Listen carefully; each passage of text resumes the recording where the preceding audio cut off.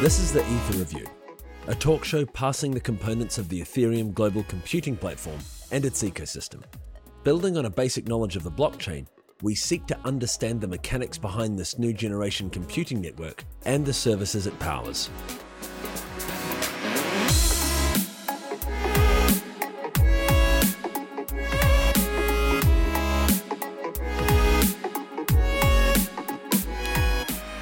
With me today on the Ether Review is Eric Voorhees, CEO of Shapeshift, and we're going to be talking about the new non-custodial crypto portfolio management tool, Prism. Thanks for joining me, Eric.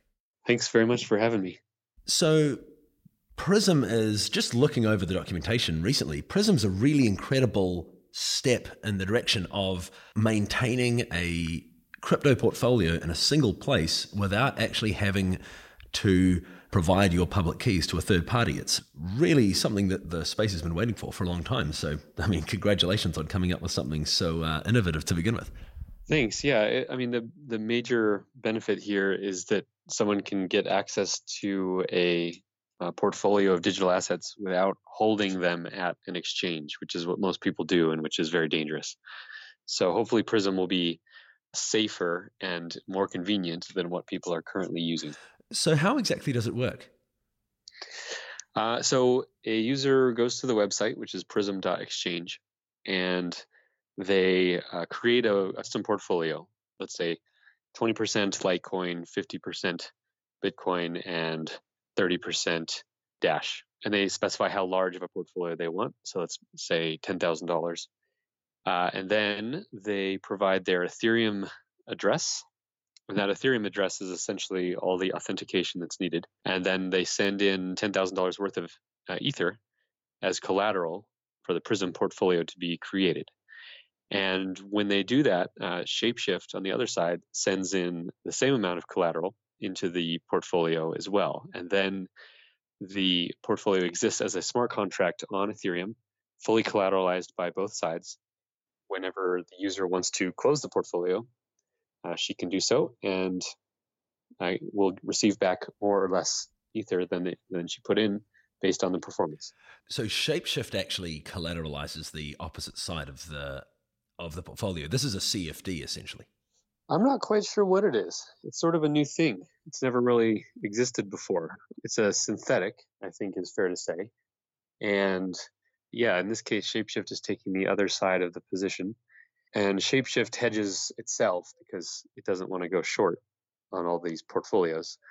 So we hedge ourselves, but that's all irrelevant to the user. The user doesn't have to care whether we're hedged or how we hedge because the portfolio is fully collateralized and the user knows that they don't have to trust that we will perform or pay out or anything like that. So essentially, we're creating a portfolio that is traded against Ether as a base currency. Correct. You guys collateralize that and then hedge on that collateral. So you're not having to make the assumption that most portfolios won't outperform Ether. Right. We would never make assumptions like that because no one can know those things. So since we're taking the short position against the user's long position, we don't want to be short. So we hedge it so that it's neutral. We basically don't care whether it goes up or down. If it goes up, we lose some of the collateral we put into the portfolio, but we gained on our hedge, and so it should be a wash if we do it right. But again, all that's irrelevant to the user. And what's Shapeshift's end here? How do you guys monetize this, or is that not part of the initial plan here? The initial plan is absolutely to monetize it. There is a 2.4% fee that is charged when a Prism is closed. That's basically our revenue model. And there's a couple other fees. There's a rebalance fee of 0.5% if you reallocate part of the portfolio. 0.5% is charged on the portion that's reallocated. And then in the future, there will be a monthly fee that is paid either by the buyer to the seller, so either by the long position to the short position, or by the short position to the long position, depending on market demand on each side. But that's a little advanced for the first version. So for now, the only two relevant fees are the 2.4% to close the portfolio and 0.5% on any amount that is rebalanced. And so what the customer is getting in exchange for these fees is essentially protection from the failure of a third-party asset exchange like Poloniex, which would be the alternative. And yeah, they're getting that, and they're getting a much easier way to access it. So if time is worth anything, Prism is a lot easier than depositing money at an exchange, opening the exchange account in the first place, depositing money there, putting in bid orders, waiting for the mole to fill, dealing with all that kind of thing, and then tracking performance easily. It's just faster, easier, and certainly safer than leaving your funds on deposit with some other party. So Prism runs on the Ethereum network, the public Ethereum network. Is that correct? Correct. So this sounds like it might be quite a complex contract or set of contracts. Yeah. It took a while to develop.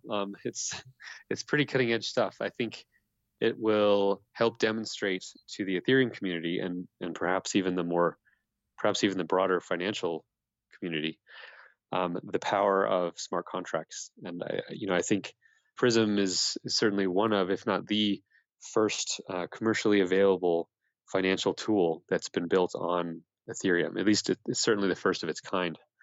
And so hopefully this will help show people that the smart contracts of Ethereum are not just theoretically cool and useful, but are actually cool and useful. And this demonstrates that. So when you deploy these portfolios, they're being deployed through a single contract on the Ethereum network. Is that correct? Yeah, there's a few moving parts. There is a single smart contract that is deploying each Prism contract. So that's the same on each one. It basically instantiates the user's custom contract. And then each Prism itself is one contract. And I believe it used to be several, 3 or 4 or 5 that were all connected together. But in refactoring things, we've gotten it down to one contract, I believe, 1 or 2. So, but importantly, it is unique for each user. So each user's Prism is its own smart contract with its own address on the Ethereum network. Each one is held separately. So in other words, there's not one big smart contract that'll have all the capital of all the Prisms out there. This is really amazing stuff. I mean, this is by far the most advanced financial application we've seen developed. It's really awesome. I'm blown away. I was really excited to see the promotional material actually. Thanks. Yeah, it's been pretty fun. I mean, we've been working on it for about 1.5 years, and everyone we showed it to thought it was pretty cool, but there's something a little scary about like finally revealing it to the world, because you never really know how the broad marketplace will view it. And the response has been really overwhelming. I think half because people want to try it and they feel like that's a product that they have been waiting for. And then in the other half, just because this helps to demonstrate how cool Ethereum is. And it helps to really show a lot of the fundamental value that justifies a lot of the speculation on Ethereum over the past couple of years. It does, because this is a way to track external assets using a smart contract that could potentially be traded as a security itself on the Ethereum network. Yeah, so one thing we're really interested to see, and we probably won't do this ourselves, but others will, is that once you create a Prism, you could tokenize the Prism itself. So if you make a Prism of like the top 10 coins, and it's worth $100,000, you could tokenize that, issue tokens that are backed by ownership in the Prism smart contract. And then those tokens themselves would be little proxy shares, essentially, of the Prism. And I think people are going to find some really interesting things to build on top of Prism as we open it up to larger groups of people. Are there any plans to attach non-digital assets to Prism portfolio creation tools? Yeah, I mean, that's certainly in a future version of the product.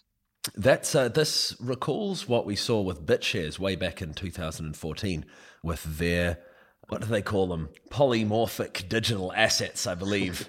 It's a great word. Yeah, fantastic. And this really recalls what they were trying to do. And it's awesome to see. Of course, Shapeshift would be the one to do it because you guys have access to so much liquidity.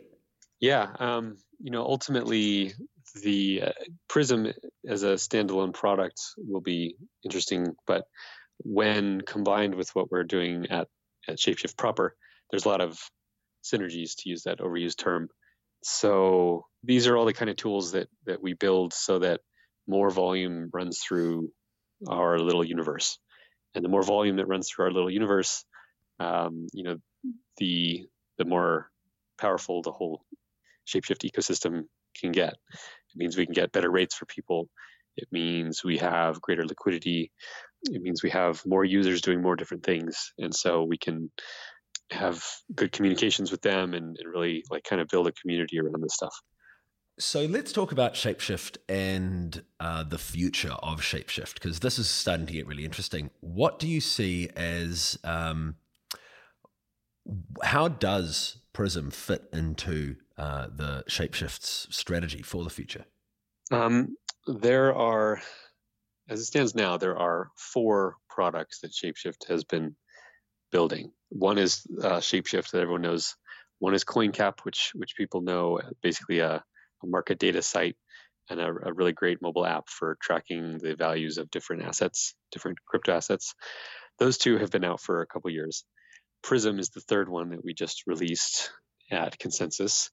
And then there's a 4th one, which is still a secret that people don't know about. But basically, all these things have in common that they are oriented around the trading and data of digital assets.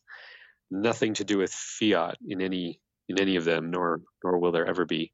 Shapeshift from the beginning has been purely focused on a future in which digital assets are, in fact, the greater portion of assets in the world. And I think when I started Shapeshift, that sounded really crazy to people because Shapeshift was used for buying Dogecoin and Litecoin, and most people didn't understand what we were doing.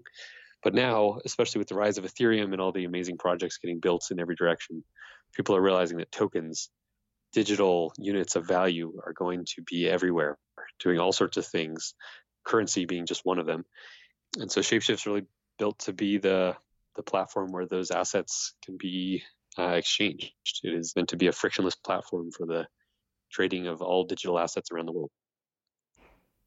And what does that mean for the world, having this super fluid exchange of value units that could represent just about anything, from a basket of assets that might be represented by a Prism to, say, a basic attention token, right? The idea of these things being absolutely fluidly exchangeable. What does that mean? What will the world look like according to the kind of Shapeshift view? We don't know what the world will look like other than the assumption that tokens will be everywhere. And what we're doing is simply making it faster and easier for these to move and convert.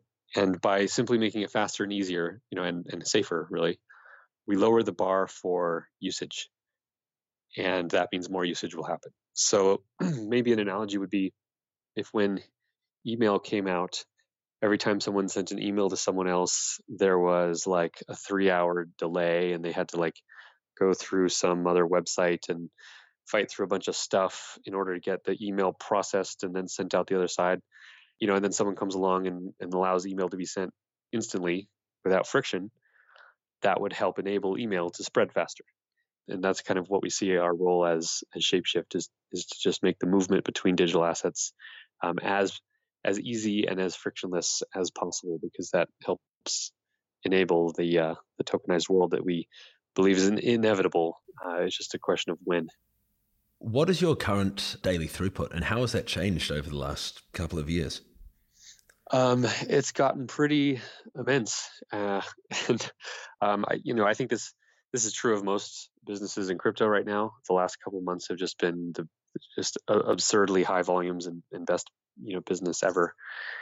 But to put it in a little perspective, in December of 2015, so a year and a half ago, we did about $1.6 million worth of orders during that month. December of this past year, 6 months ago, we did $20 million of volume. So more than a 10x growth in a year, which felt great. And then May, which just finished, we did $210 million of volume in 1 month. So we've grown 10x again just since December of this past year. So it's been just really impressive / scary growth to see that kind of thing. It's fun because we just did our Series A round a few months ago, and so I was working on putting that deal together over the 6 months prior, and all the projections that I made and then I pitched to them about what Shapeshift could do over 2017 and 2018 they all looked reasonably optimistic, but they've just all been blown out of the water at this point. So the investors are thrilled, and the ones of them that are new to the crypto world, they're seeing these tokens, rise, and Ethereum going from $10 in December up to $250 almost now. There's just an incredible energy happening with this stuff, and it's absolutely entering a bubble that will pop, and it'll be bloody, and everyone's going to run for the hills again, as happens always in crypto, these bubbles. But that's okay. I mean, they're inevitable. Each bubble gets bigger and more interesting than the last one. And in general, the industry is just really going through an awesome period of growth right now. I use Shapeshift a lot myself, and I submitted a ticket once because, a trade didn't come through or something, and you guys dealt with it really quickly. But with this amount of volume, I mean, it must be stressing the organization. It's totally stressing the organization. It's always a good stress to have. But yeah, I mean, we have, I think, 7 full-time customer support staff at this point. And in December, we had 1. So we're making sure that while we grow, we maintain that good customer relationship, because I think in the crypto industry, a lot of companies have really not paid attention to that, or just it hasn't been a priority. But if the crypto world is going to succeed, there's going to be a constant influx of brand new people. That'll be sort of the default state for the next decade. And we take it upon ourselves to really welcome them in. A lot of them have make silly mistakes or ask silly questions, but we try to take care of them. All this stuff's really weird to them, so we try to really make sure that they feel good about their experience in crypto. So it's been hard. I mean, the week at Consensus, the ticket load for customer support requests was nuts. I mean, we're processing hundreds and hundreds of tickets a day. We're now doing between 12 and 15,000 customer orders every single day. So just getting the company to scale and handle that volume has been a challenge. A lot of the blockchain software is not designed or has not been tested at these levels. Right now, Shapeshift is about 2 to 3% of the entire Bitcoin network, for example. And we're probably an even larger portion of many of the other blockchains. And you just get these weird bugs that come out at scale that you don't see when you try 100 transactions. But when you do 10,000 a day, they really come out of the woodwork. And then all these blockchains have weird interactions with each other, and it's just a constant battle. But it's very exciting. It's intellectually stimulating, and there's no way to build a frontier market without handling these kind of issues and building up through them. You must be developing or accruing as an organization a really deep understanding of the peculiarities of all of these different blockchains. Yeah, I think we know them pretty well. I mean, there are a lot of exchanges that do more volume than us, but because everything we do is on chain, we have a sort of a different perspective. And whereas a customer doing 10 orders with us is doing 10 blockchain transactions, which actually means 20 blockchain transactions, because there's the input and the output. So, often we're going back to the developers of these coins and letting them know about these weird problems and things that they just hadn't considered before, or that they hadn't thought something would be used in a certain way. And then we go back to them and we say, yeah, this is how it's being used in the real world. What can we do to make this problem go away? So it's very much like a collaborative process with other developers of these projects. We work very closely with other exchanges. We're all friends and partners really in the industry. And that's kind of crucial when things are growing this fast and when we have so many important battles to fight. So is there a plan on the roadmap for Shapeshift to make use of all of this knowledge that it's accruing? Well, the plan is to grow Shapeshift into a huge multi-billion-dollar crypto business. Yeah, of course. It's certainly the most well put together service that's been assembled. It's the most unique and thank you compatible. Oh, well, man, it's incredible. So what has been really interesting about the most recent rise? Are there any peculiar dynamics that you noticed? One peculiar dynamic, which I guess could be expected, is So I've been in Bitcoin since 2011. I've gone through a number of these bubbles, and especially early on, there's always people saying that Bitcoin was a scam, there was nothing but a bubble, and it was just a fad, and everyone who's involved in it is either a criminal or stupid or both. Bitcoin has proven itself, I think, now over the last almost decade, and so those critiques are not as common, although they're still made. But now we have this huge bubble in other digital assets, tokens, and at the center of it all is Ethereum, which is this huge blockchain in its own right now. And you have these same stupid arguments, grouping everything into one category and saying it's all a big scam, saying that all token sales are just a scam to rip people off at absurd valuations, and that there's no value there, and it's all just smoke and mirrors. And that kind of really ignorant and lazy argument is depressing to see again, because I feel like it was addressed years ago and people should have learned their lesson that this crypto thing is real, that the ability to digitize value and move value all over the world instantly anywhere is fundamentally going to change the world. And it's going to have all sorts of interesting manifestations. The token sales are just one of those. There certainly are a lot of token sales for projects that will fail. There are token sales for projects that are scams. But the model of token sale is absolutely legitimate, is going to be massive, and is going to change how companies and projects of all sizes all over the world raise capital. And that's a really special and magical thing to see happening. But yet you always have these people that'll come out and just kind of crap all over everything that's doing well when it's doing well. And then when the bubble inevitably pops, which it will, they'll come back and say, I told you so. And meanwhile, the rest of us that have been building will just keep on building and be back at it again in the next cycle. So something really strange is happening here. And as you said, strange and wonderful. And that is the ability for this ecosystem to essentially mint its own money and self-fund, which has enabled this amazing feedback mechanism where we're building, self-funding, and recycling value through this essentially new financial system. And you guys are right at the heart of it. So where do you see the greatest demand or the lowest hanging fruit for infrastructure projects?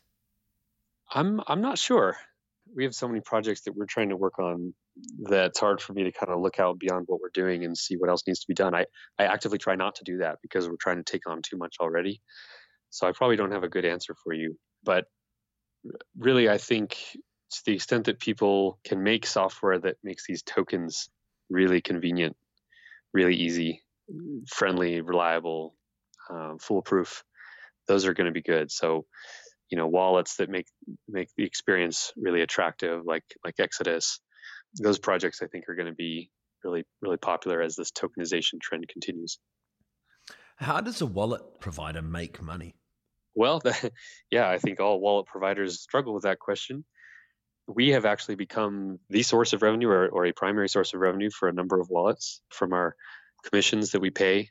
So companies that plug into the Shapeshift API, to the extent that they're running orders through our exchange, we're paying 25 basis points back to them on all that volume.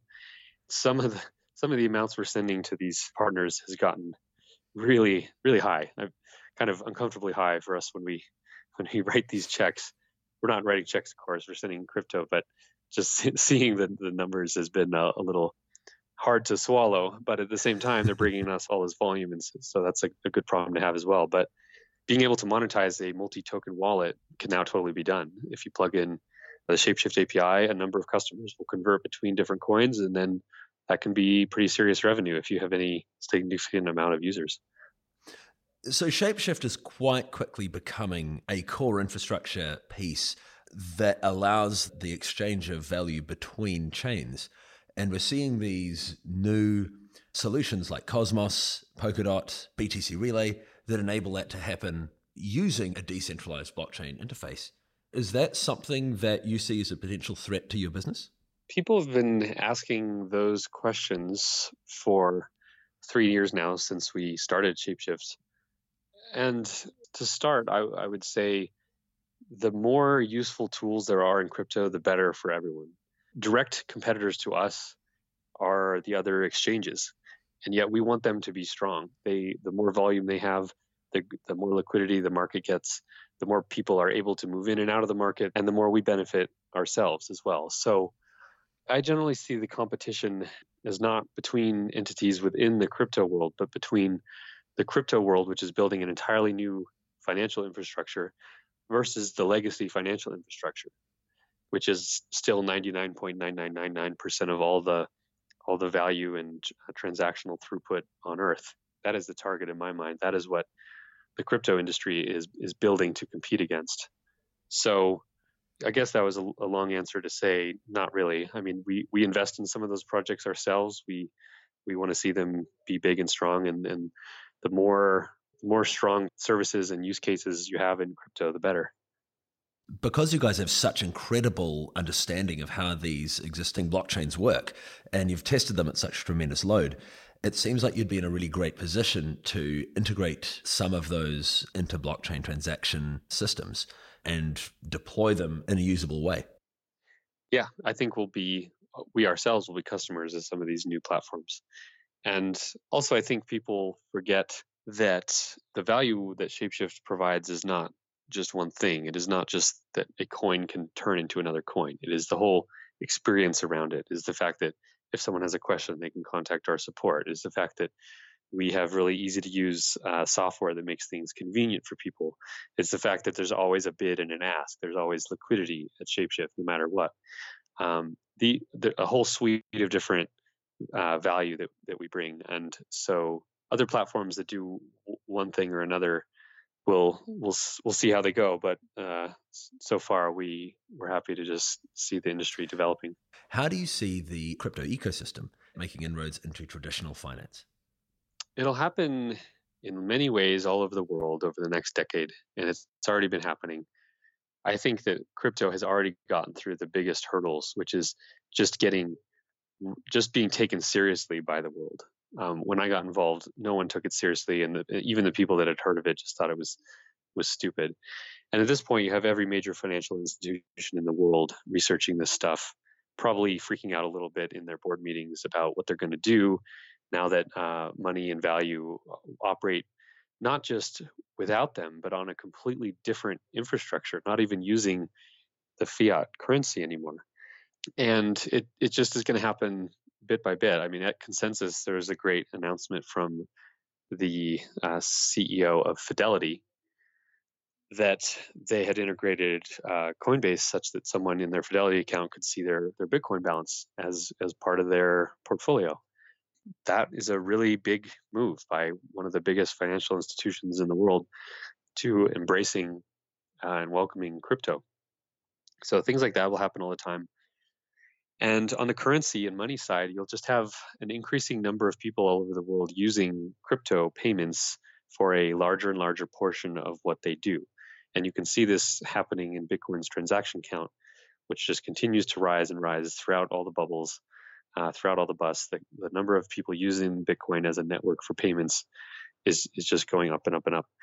And at some point, not next year, not the year after that, but at some point, people just start realizing that, like, if they can receive their payment, if their salary in crypto, and they can pay in crypto, and it's cheaper and easier and faster, what's the point of fiat? It just starts to look as silly as it really is, which is just a bunch of garbage money created at whim by central banks for their own benefit. And I think the real catalyst for when things change will be whenever the next world financial crisis is, because now there is an alternative, and there's never been a true alternative to the world fiat financial system before, whenever there's been a big calamity. So we'll see a lot of individual people, probably mostly outside of the Western world at first, embracing this technology and using it for all their normal things. And someday people are going to wake up and realize that, like, crypto already happened, and all the things that people were dreaming about just kind of became normal, even without people really seeing that happen very clearly. Kind of like how everyone just sees the internet as normal now, even though 30 years ago it was a very obscure piece of technology. So this brings me back to this question of scaling. We haven't seen a high-performant public blockchain yet, certainly not one that can cope with the type of throughput that you would have in, say, a global financial catastrophe where you have a massive onboarding of a huge number of people. How do you see scaling developing, and where do you think it will come from? Yeah, I mean, the pessimistic view is that crypto as an industry and as specific blockchains in particular are not at all ready for any significant amount of the world to be using it yet. Um, but the optimistic perspective is at the same time, the industry is more ready than it's ever been for a lot of people to be using it. There are more exchanges, everything is more liquid, wallets are easier to use, there's better best practices about security. Um, so things are getting better and better. The Bitcoin scaling debate is just the nightmare of the ecosystem right now, and I kind of feel like it's going to get settled this summer. Maybe I'm being naive, and maybe I'm like high on fumes or something. But either the DCG SegWit 2x plan, or a UASF, which would happen on August 1st. I feel like one of those is going to happen this summer. And if it does, it could be very chaotic for Bitcoin in the short term. The price of Bitcoin could collapse by 50 or 80 or 90% in the very short term. But then the issue will be settled. The whole industry can move on. Bitcoin will look new. It'll have new features, a new way of moving forward, and people can keep building on top of it. And it'll get better and better at scaling. It's just going to be a struggle like every step of the way. But that's true really of all business, all projects. Nothing reaches scale without struggling on the way to get there. So you see a 2 megabyte SegWit solution as the most reasonable. I mean, compromise seems like a strange word here, because really we need to be able to expand the network's ability to handle transactions. And right now, if I have a look, we're at, oh no, it's down to 50,000, 56,000. But we've seen it up at over 200,000 before, and that's just not tenable. Yeah, I mean, and everyone agrees on that point. Like, everyone wants Bitcoin to scale. There's no one that's opposed to scaling. It's just a question of how and when and the specifics. And the debate has really been lost by everyone. No one won the debate. No one convinced the other party that they were right. And so what you have is now just a crystallization of two significant camps of people.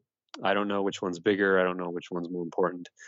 But one of them wants SegWit and not really to do a hard fork anytime soon. And the other wants a hard fork. And maybe they like SegWit, maybe they don't, but their primary concern is the hard fork. And both plans, if we're being honest, will help. Both plans will help with scale. Both plans, if done correctly, can be reasonably safe. Both plans, if done incorrectly, can be pretty unsafe. And so, given those, and the fact that if Bitcoin doesn't get its shit together, it will be displaced by something that does. And maybe that takes 10 years from now, or maybe we're already too late. Who knows? But if Bitcoin doesn't handle this problem, it will be left behind. So, to me, the clear thing seems to be you have two sides that disagree on something. Both plans improve the protocol. So both plans should be done. And especially if by doing both plans, you can get all parties at the table ready to move forward with something. Like, to me, that just seems obvious to the point of absurdity. And yet you have the sort of like tribalism of people on both sides that refuse to consider a compromise because that is bad for technology. You can't compromise on technology, and it's all about science, and my side is the real science. And it's gotten very religious. It's gotten, even though they claim it's about science, it's much more about faith and assumption. And each side spends its efforts finding the worst arguments of the other side and rejecting those. And really, they just need to stop, put their egos aside, make something happen that'll cause SegWit to activate, and something happen that'll cause a 2 megabyte hard fork to happen reasonably soon. And if both those things can be done, Bitcoin will be in the strongest position it ever has been. And I would expect the price will have a rally unlike anything people have ever seen before. One of the primary investment theses that I've heard propounded over the years that's being tested now is that Bitcoin can absorb the innovation of other blockchain platforms. And the ultimate irony that we saw recently was when Litecoin activated SegWit, and we saw Litecoin adopting the innovation that had taken place and was originally intended for Bitcoin. Yep. So, I mean, we need SegWit in order for Bitcoin to be able to adopt these other innovations that are taking place, like RSK, sidechains, Lightning. Yep. Lightning Network. I mean, I don't understand what the argument is. What the argument is against SegWit? Yeah. Well, I can tell you exactly what the argument is. The argument generally, is a generalization, is not that SegWit necessarily is a problem.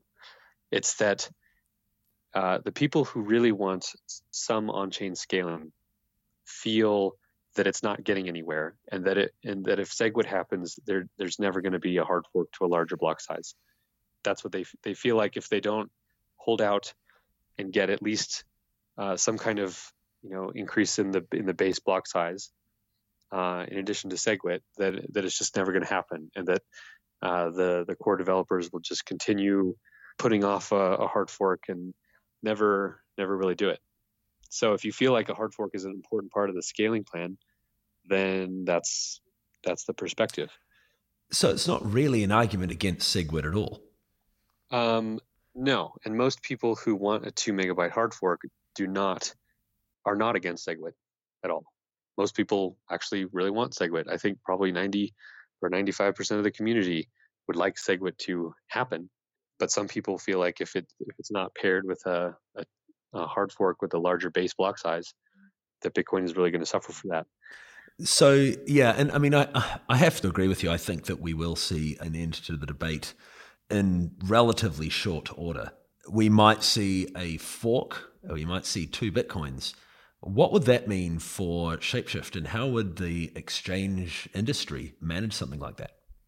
Well, so the Ethereum fork was really instructive, and I think that a lot of the people in the Bitcoin world, especially the Bitcoin maximalists that hate everything other than Bitcoin, they see the Ethereum fork as this like horrible thing that proved that hard forks are like just the death of a blockchain, and in reality, the hard fork in Ethereum was really tumultuous in the short term, and it led the price of Ethereum to fall, and even Ethereum plus Ethereum Classic prices were lower than what Ethereum had been prior to the fork. It was easy to point to that and say, look, hard forks are devastating. We have to avoid it at all costs. But we're now about a year past it. And not only is Ethereum 10 or 20x higher than it was before the fork, even the forked minority chain, Ethereum Classic, is higher than Ethereum was before the fork happened. So I think it's hard to argue that in that case, the fork was devastating in the long term. And what it did was it allowed two portions of a community who had a fundamental disagreement to go off in their own directions. And it was a kind of a violent divorce, but now they're happier. And I remember reading the forums before the fork, and everyone was just yelling back and forth, just saying horrible things about the other side, making it personal often. And then after the fork happened, everything was kind of peaceful. And you had both sides with the fork they wanted to build on, and they both now compete in the marketplace, and it's relatively peaceful.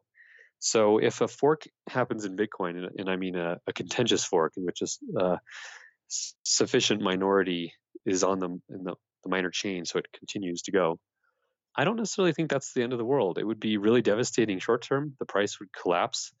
It would have all sorts of bad publicity, and everyone would say, "Oh God, it's the end of the world." But then you'd have 2 chains, and one would win out in the marketplace over time. And importantly, a fundamental thing would have been settled, and the fundamental value and cohesion of the community would have been improved. And that's good, fertile soil for the actual asset to grow and be more successful than it was prior to that fundamental issue being settled. So I'm not scared of it. I mean, unless you're trying to sell right after it happens and you just panic, and then that could be scary. But anyone who has a long-term view of this stuff should realize that it's better to solve the issue instead of just being terrified that a fork might happen. Well, you know what, Eric, this has been really fantastic, and we've strayed massively away from just discussing Prism, which is my original. It's all right. It's all connected. Yeah, it is. It absolutely is. So before we finish, though, how many Prism contracts have been deployed, and what total value is currently stored in Prism contracts? Yeah, so it's in private beta. It's on the live Ethereum network, but it's in private beta, so we're only letting a few hundred people in right now. I think roughly 200 Ethereum worth of contracts worth of Prisms are outstanding right now, which is intentionally small. So we've limited every Prism to be a small amount, and we've limited the overall collateral available to be a small amount. So we will grow that and increase it over time. We wanted to just move really slowly with Prism in the wild because smart contracts have immense potential, but they're also very dangerous if you aren't careful with them. And this was the great lesson that the DAO showed everyone. So we're taking it very slow and steady with it. And we will increase the number of people using it, and we will increase the value of the Prisms outstanding, as we feel comfortable. How can people become a member of this beta testing group? They just sign up at prism.exchange, and then they'll be in the wait list. And we bring people in from that wait list. We bring some people in every day, and as we get comfortable, we'll churn through that. It's a fairly long list at this point, which is great to see that enthusiasm. But I'd say anyone interested, just put yourself on that list, and you can forget about it for a while until you get a notice that you've been invited in. And where should people go if they want to exchange their crypto? Well, they should go to Shapeshift, of course.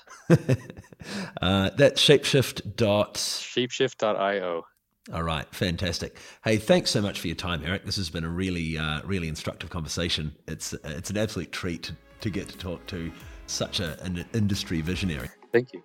Yeah, I hope to talk to you again in the not too distant future. Yeah, it's been really fun. Have a great day. You too. Take it easy. Cheers.